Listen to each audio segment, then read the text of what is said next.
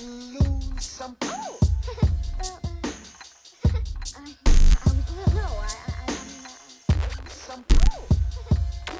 This week takes us to San Angelo, Texas, where the forensic evidence will make or break the case against a confessed killer. This is episode 70 of Texas 1031.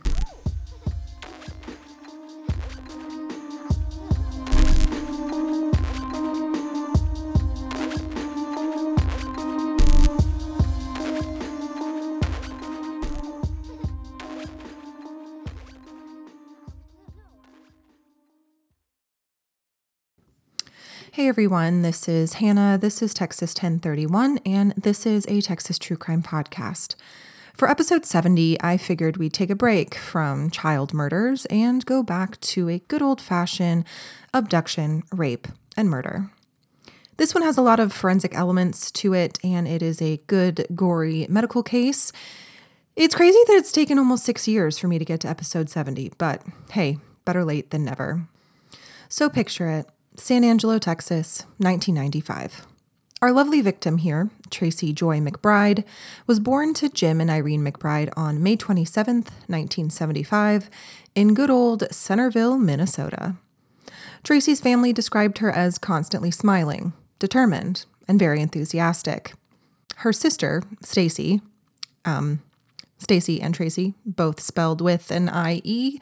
I think that deserves an honorary forensic files, let's be real. She said Tracie truly lived her life with a sense of purpose. Unfortunately, these are the classic characteristics of someone who gets murdered. I'm just kidding. But seriously, be rude, be mean, be a bitch. Maybe they'll think twice about killing you because they're scared of you. Just saying. Not to victim blame. Just be mean. Fuck them. Tracie attended Centennial High School, where she was a cheerleader for the school's soccer team. My school didn't even have a soccer team, let alone a cheerleading squad specifically for the soccer team, so that's kind of neat. Her mother, Irene, said that Tracie was a big pastry girl, and she enjoyed baking as a hobby. Irene said that the soccer team adored Tracie because she would always bring them chocolate chip cookies. I mean, Irene, I hope that they liked her for more than that, but I get your point. Tracie was obviously a fantastic person, sister, and friend. Unbeknownst to her family, Tracie's ultimate goal was to join the Army after graduating from high school in 1994. Despite the shock and surprise from her parents and sister, soon after graduation, Tracie completed basic training. So, at 5'2" and weighing about 100 pounds, Tracie was only 19 years old when she was assigned to the Goodfellow Air Force Base in San Angelo, Texas, to fulfill her advanced individual training. So this tiny young woman was embarking on a new, impressive, and life-changing chapter in her life. At the Air Force Base, Tracie had volunteered for laundry room duty. The job was simple. Tracie was required to monitor and maintain the base's laundry room for a few hours at night. This wasn't necessarily an informal position. She was still required to be in uniform, and it was still considered to be a job despite her being there voluntarily. Around 9 p.m. on February 18th, 1995, about 10 days after arriving at the base, Tracie popped outside and took a quick break. She was on the phone with a friend from back home in Minnesota when she was suddenly abducted from in front of the building. According to a male officer who was also near the laundromat at the time of Tracie's abduction, he attempted to go and help her. He saw she and a man arguing and getting physical with one another. But as soon as the officer approached Tracie and the assailant, he was quickly assaulted by the man who kidnapped Tracie. The fellow officer later stated that he was hit on the head, which caused him to pass out on the ground. And when he woke a short while later, Tracie was missing. It would take around 2 weeks later for more information on what happened to Tracie to come to light. On March 1st, Lewis Jones Jr., a former military soldier, was arrested for assaulting Sandra Lane, his ex-wife and military staff sergeant at the Goodfellow Air Force Base. I only saw this mentioned in one report, but it stated that 2 days before Tracie went missing, Lewis had evidently kidnapped and raped Sandra. And coincidentally, Sandra was Tracie's drill sergeant. So, after this attack, Sandra filed a report with the Air Force's Office of Special Investigations, commonly known as the OSI. Subsequently, Lewis Jones was apprehended and arrested. In a strange turn of events, during his questioning by the military police regarding his involvement with Sandra Lane's allegations, Lewis actually confesses to kidnapping and murdering Tracie McBride. Lewis claimed that on the evening of February 18th, he went out looking for his ex-wife Sandra on the base, but instead spotted Tracie, which he told police disrupted his entire plan. Other evidence actually showed Lewis had just gotten off the phone with Sandra and knew she wasn't on the base. So the fact that he went out specifically looking for Sandra is somewhat debated. Because of this, it is questioned whether or not the attack on Tracie was opportunistic, premeditated, or a mixture of both. Regardless, during his confession, Lewis tells police that he abducted Tracie and killed her by beating her with a tire iron. Lewis was adamant, though, that he never raped Tracie. Why would he, I don't know, why he thought that would make anything remotely better or worse, I don't know. He just admitted to killing her with a tire iron, so total dumb fuck. Lewis then led authorities to an underpass on Highway 277 in Coke County, roughly 27 miles from the military base where Tracie's badly beaten body was eventually discovered. Despite the location of Tracie's body, her remains are sent almost 4 hours away to the Bexar County Medical Examiner's office in San Antonio. The last time I had a case in Bexar County, some dumb bitch gave me 2 stars or wrote a sassy Facebook message or something because I didn't pronounce it correctly. I don't fucking live there. Get a life. Or how about this? Even better, petition to get your fucking county's name spelled like it sounds. Do you really need that silent X? Are we in Louisiana? No. So shut the fuck up and get your own podcast. I shouldn't get so irritated, but people are so annoying, you know? She probably still listens, though, and I'll get another message about this. Anyways, who is Lewis Jones Jr.? Lewis was born in Shelby County, Tennessee on March 4th, 1950, and grew up in Chicago. Lewis was unfortunately sexually and physically abused as a child. As an adult, he served in the Army for 22 years, was an U.S. Army Ranger, and fought in the Grenada invasion in 1983 and the Gulf War in 1991. Lewis had been married 3 times and was a single father to his only daughter. Lewis had no criminal record, which is to be expected since that is usually a requirement if you are in the military. During his time in Iraq, Lewis was the recipient of a Commendation Medal for his response to a ground attack, and in 1993 he was promoted to Master Sergeant and was honorably discharged. Despite not being an active officer in the Army in 1995, Lewis was still affiliated with the military, as he was employed as a bus driver on the base at the time of Tracie's abduction and murder. So, raped as a kid, military adult, been in a few wars and a few divorces, and probably killed some people. That's a tricky hand he was dealt. Not too many pros, that's a lot of cons, but still, that's no excuse to rape and beat someone to death. Despite Lewis's confession, statements, and cooperation with the police, the district attorney's office believed that in order for this case to proceed, they would need more than just a confession, because there was insufficient proof. So despite the eyewitness at the laundromat, the officer that, got attacked during Tracie's abduction, remember, and the friend of Tracie's recollection of the interrupted phone call, there was no murder weapon, no physical evidence, or real motive yet to be found. The DA essentially said, look, his confession might get suppressed by his attorney or a judge. His lawyer might claim he was insane at the time of the crime, or Lewis himself could turn around and recant, saying he just confessed for the attention and infamy of it all.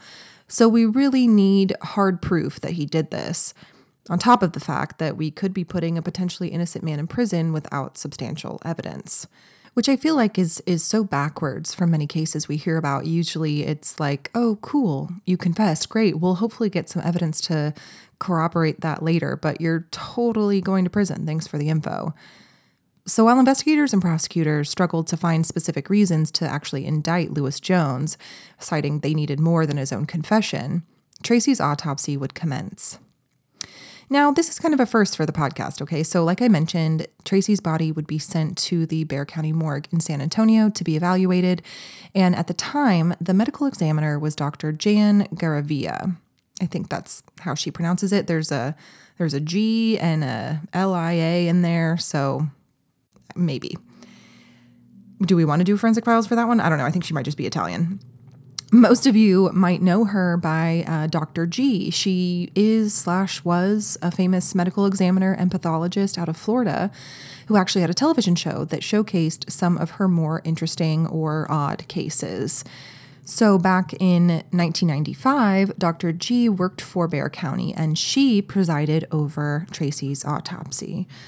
Furthermore is that Tracie's case was actually featured on Dr. G's show years later, and she takes the viewers through the case and the examination of Tracie's body. So by this being a first for the podcast, I just meant that usually it's a Dateline episode or a book or whatever. I've never had a forensic pathologist be the kind of main source for a story. Anyway, no one cares. So Dr. G starts Tracie's autopsy and begins with an external exam, simply looking at the body and gaining a comprehensive sense of everything. Immediately, Dr. G notes that Tracie suffered major head trauma, being that half of her skull is crushed in. This, Dr. G expected, with, news reports stating Tracie had been beaten to death with a tire iron. However, in contrast to her head being fucking caved in, the remainder of Tracie's body was relatively normal. She was still dressed professionally in her pristine army uniform. Her shirt was tucked in, buttons were buttoned, and her belt was fastened. During Dr. G's inventory of Tracie's belongings, she locates in her pocket a man's U.S. Marines ring fastened to a chain. Investigators come to find out that Tracie had a fairly serious boyfriend who was in the Marines at the time. Dr. G then examines Tracie's uniform to see if there are any fibers that suggest she was in the vicinity of Lewis Jones, such as carpet fibers, animal hair, or really anything that might lead back to where Tracie had been kept or taken before she was, dumped under the highway. However, to the detriment of the investigation, Tracie's uniform had been thoroughly cleaned. This more or less told Dr. G that Lewis was willing to go to great lengths to ensure that there was no proof of his involvement in Tracie's death. After coming up short in the external exam of Tracie's remains, Dr. G embarked on her internal exam and doing a more in-depth review of her injuries. Dr. G noted that the injuries on Tracie's head were worse than most high-impact car wrecks during the cranial exam. Tracie had a lot of hemorrhaging to the left side of her face. Specifically, though, she had 3 wounds on her left side of her skull, 2 on the back, and 4 on the right. So at least 9 blows to her head, each with a separate laceration, along with, a number of shattered bones.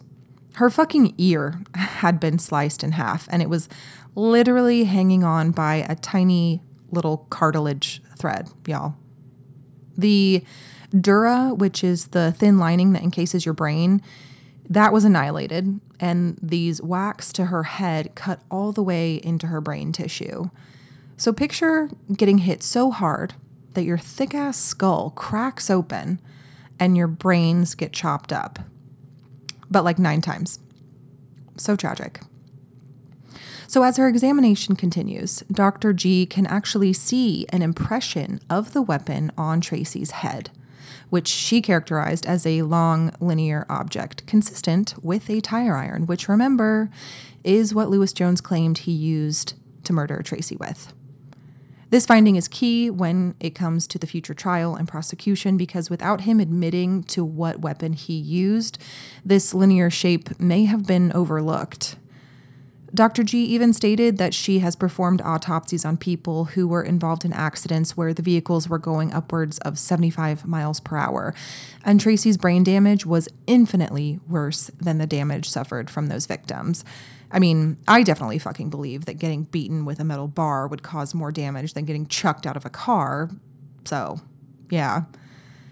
This is the worst, though. Based on the medical forensic evidence, Dr. G believed that Tracie was alive when the violent attack caused her head to split open. So, Tracie most likely endured several of the blows while alive until her head cracked open, and then she died with the remainder of the violent attack occurring post-mortem. At this point, the prosecutor assigned to Tracie's case, which was Tanya Pierce, she had been working side by side with Dr. G as the forensic exam progressed. And so far, she has the fact that essentially an imprint of a tire iron was left on Tracie's head. But she needs just a bit more evidence to prove that A, Lewis did really truly do this, and B, Tracie's murder was overkill. Crucially, because Tanya is going to ask for the death penalty and needs aggravating circumstances to support her request. In an effort to secure the evidence they need to prove it was 100% Lewis, the next stage of the investigation was to determine whether sexual assault was a factor. Because remember, Lewis Jones specifically stated that he did not rape Tracie. Unfortunately, though, not only can evidence of rape be minimal and subtle, but Dr. G has also, she has 2 weeks of decomposition to combat. I mean, when Tracie arrived at the morgue, she had fucking spider webs on her hands, and her hands literally started to mummify. So Dr. G obviously has her work cut out for her every step of the way.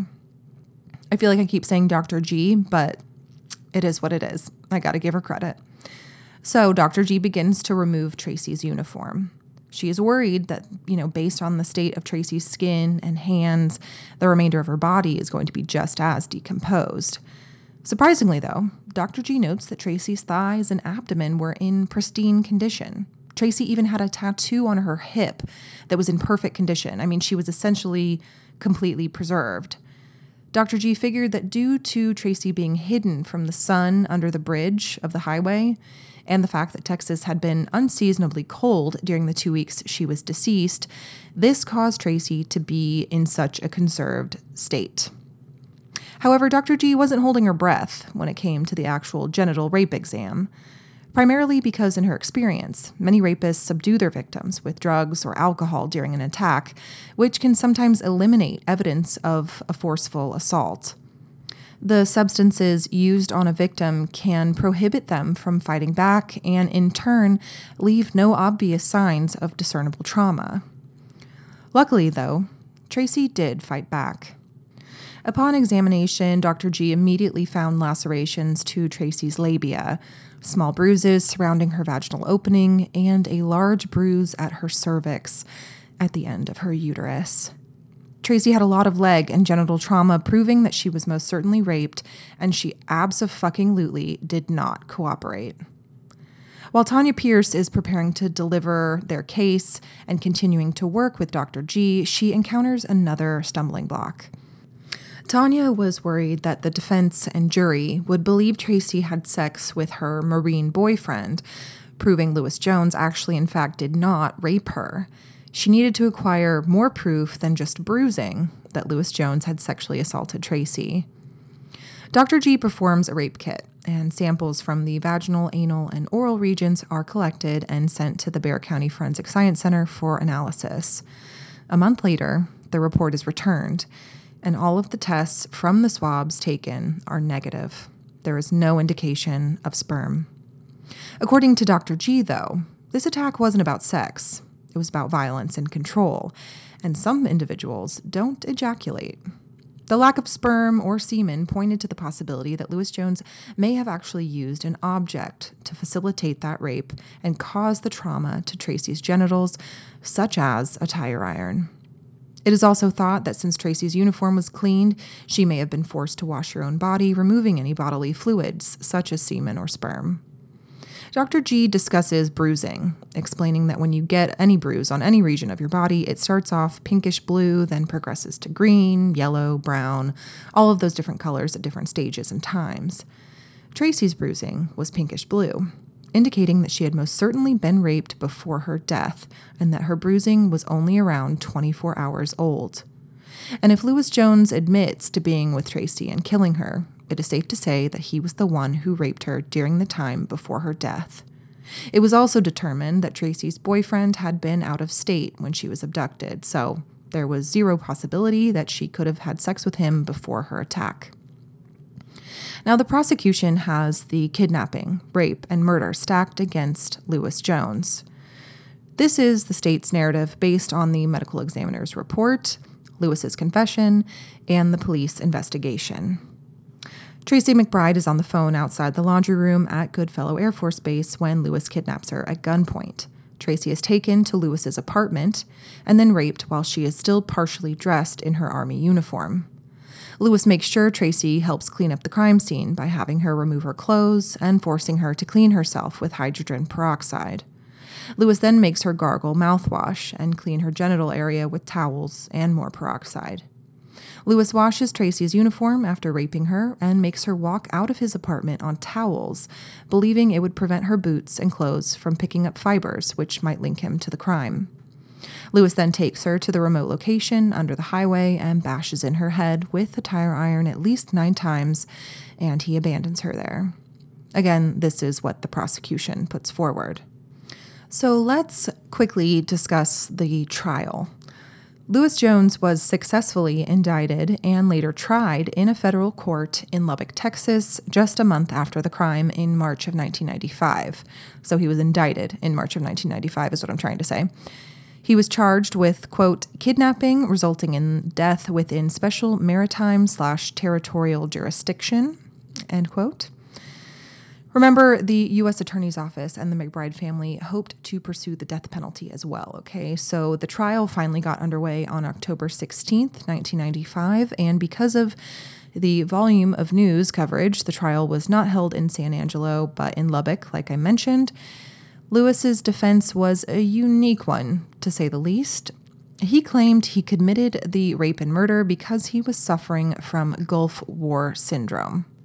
According to the Johns Hopkins Medicine website, Gulf War syndrome is a frequently used name to describe the unexplained disease that occurred in Gulf War veterans, primarily in 1991. Some symptoms include fatigue, musculoskeletal issues, and cognitive issues. Dementia and amnesia are 2 examples, rashes on the skin, and diarrhea.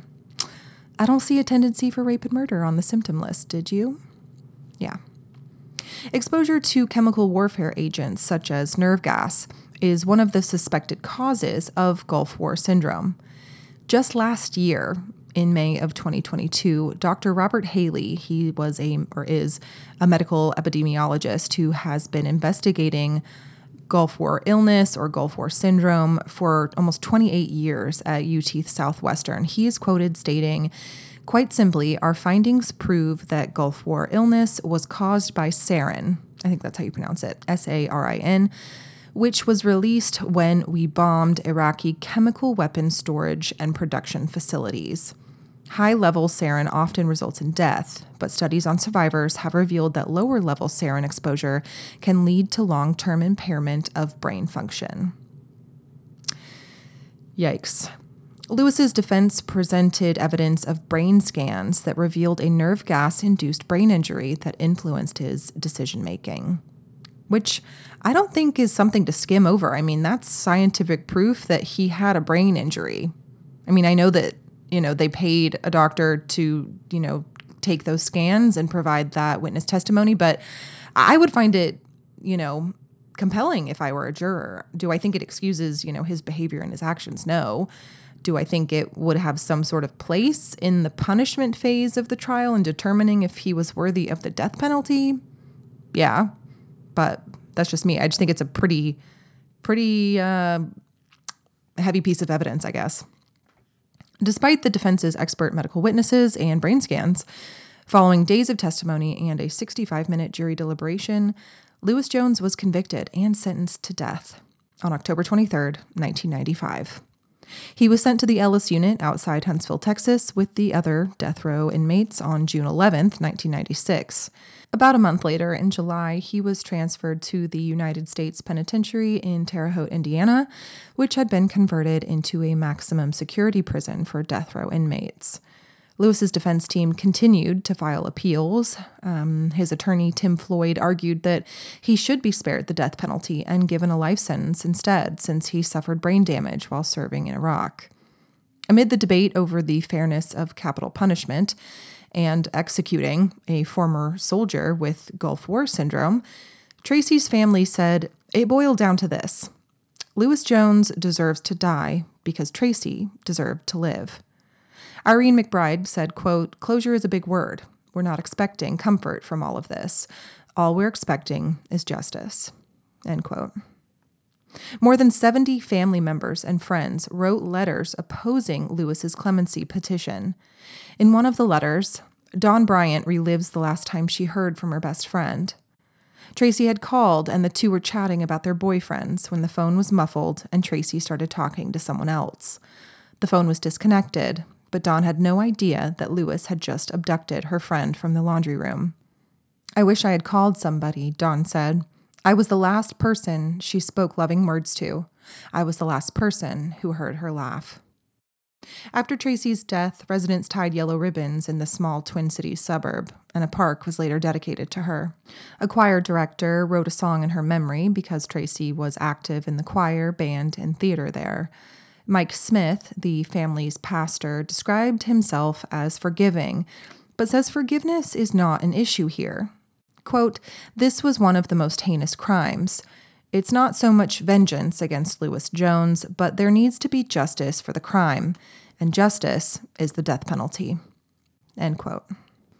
Lewis Jones' defense attorney, Tim Floyd, even called Dr. Haley and was invited to review Lewis Jones's medical records. Dr. Haley concurred that Lewis had head trauma and that it was, quote, "responsible for the personality changes that contributed to the tragic events of his crime," end quote. Tim Floyd also contacted U.S. Senator Kay Hutchison, who claimed that Lewis's brain should be examined for signs of brain damage before he was executed. I mean, that sounds like a novel idea. Kay, thank you. In 1999, the U.S. Supreme Court declined to overturn Lewis Jones's death sentence. And on March 17, 2003, President George W. Bush and the Supreme Court denied Lewis's final clemency request. Let's talk about some of my favorite things that we rarely get to talk about: final meal and final words. Lewis's final meal, he was fucking boring. Lewis had whole fruit, nectarines, peaches, and plums. Pathetic. Lewis's final words before execution. Lewis looked toward the witness room and mouthed the words, "I love you." Draped with a white sheet and strapped to a hospital table, he could see his 4 supporters and loved ones and the 8 members of the media. He could not see the McBride family, who were hidden behind one-way glass, and he did not acknowledge them at any point. Asked if he had a last statement, Lewis said, "Although the Lord hath chastised me forth, he hath not given me over unto death." I'm pretty sure he hath given you over unto death because you're literally about to be killed, but okay. He then kept singing a hymn, "Jesus, keep me near the cross." A Bureau of Prisons official cut into his singing and told him to shut the fuck up. I'm just kidding, but he really did cut him off, and he had to read the charges of which Lewis was convicted. Lewis kept on singing until U.S. Marshal Jim Kennedy gave the final go-ahead for the execution. The speaker from the death chamber was luckily turned off, but Lewis continued to sing, fucking cringy. On March 18th, 2003, at 7:06 a.m., an official announced that the first of the 3 drugs had been administered. At this point, Lewis's eyes froze open, staring blankly. His lips remained parted, as if halted in mid-song. At 7:07 a.m., the second drug was administered, and he was pronounced dead a minute later at 7:08, after the third drug had been administered. Lewis Jones was the 3rd person to be executed by the federal government since they resumed in 2001. The state of Texas is still offing people every month, don't worry. The other men killed were the Oklahoma City bomber Timothy McVeigh and Texas drug lord Juan Raul Garza, both killed in June of 2001. Lewis was also the last person killed until July 14th, 2020, so that's kind of a long break in between there. After witnessing Lewis's execution, Irene McBride is quoted saying, "Today was a day of justice for Tracie. Today Lewis Jones finally was made accountable for his actions, and today he will meet his ultimate judge. Everybody is glad this is over. The healing is not over. It's just the beginning." In a statement later read by his attorney, Lewis Jones wrote, "I accept full responsibility for the pain, anguish, and the suffering I caused the McBrides for having taken Tracie from them." Well, doesn't that just make up for everything, Lewis? Thank you. You fucking idiot. Tracie McBride was put to rest at Minnesota's Fort Snelling National Cemetery, and her family established the Tracie Joy McBride Scholarship Fund in her honor. And that is the murder of Tracie McBride. Questions and theories. I have some questions and theories, mainly about Gulf War syndrome. Like, I just don't really know what to ask necessarily. I kind of found this section difficult to put into words, I guess. I guess I would ask how Dr. Haley could prove that the brain injury is directly correlated with Tracie's murder. What parts of the brain were affected? Does this syndrome cause violence, or does it just affect the brain? And if you get the short end of the stick and it affects the impulse control part of your brain, you can just go, and kill somebody randomly. Like, what if it just affects your motor function, and then what? You can't walk or eat, or you know what I mean? Like, why does it specifically target certain parts of your brain? Do they think that, this syndrome was also the reason for Lewis's attack on Sandra 2 days prior to Tracie's attack? Did he not murder Sandra because he knew he could easily be linked to her by, being her ex-husband, so he chose a random woman on the base to attack instead? Or did he know Sandra was Tracie's drill sergeant, and so this, in some sort of way, was a way to hurt Sandra as well? I think him cleaning her clothes and making her take precautions with, leaving evidence behind or carrying evidence off with her shows that he was in control and he knew exactly what he was doing, or he at least was thinking clearly enough to make sure those things got done. But immediately confessing to abducting and killing Tracie when he wasn't even confronted about it, he was being confronted about Sandra. So immediately confessing to the crimes against Tracie, but not admitting to her rape, seems very bizarre. Like, he isn't in control and he's just floundering. Like, I just don't get the thought process there. He obviously wasn't thinking clearly. He was probably freaking out, as anyone would when you're confessing to murder. What about his other exposure to war and death? Do doctors think factors like that could, hold any weight psychologically, that, those things could have affected his behavior in concert with Gulf War syndrome? Like, I'm not doubting his diagnosis with that. Those are questions I would have to ask medical professionals. I think that's very important to see in combination with what he's experienced and what he's been diagnosed with, if that could, snowball into why he did what he did. Do I think he deserved the death penalty with how much mitigating evidence was provided? That being Gulf War syndrome and the proof that he, suffered from it. I don't know. I go back and forth. What he did was outrageous, and his ex-wife is lucky to be alive, to be honest. Speaking of ex-wife, I just immediately made me think of his daughter. Like, he was evidently a decent single parent. Like, I don't know, that is crazy to me too, that you can father and parent a child, but maintain this awful side of you where you're abusing and raping and killing women. That's nuts. But back to the deserving the death penalty factor. I do think it is a pretty powerful statement, coming from a doctor who has been researching this topic for almost 30 years to say definitively that, yes, this man had this illness and his brain has been affected negatively and most certainly caused this violence and attack. I think that is worth something, but I also think what he did was unforgivable, and fuck him and his Gulf War syndrome. Like, I don't know enough about him and the illness to make an educated opinion on this outcome.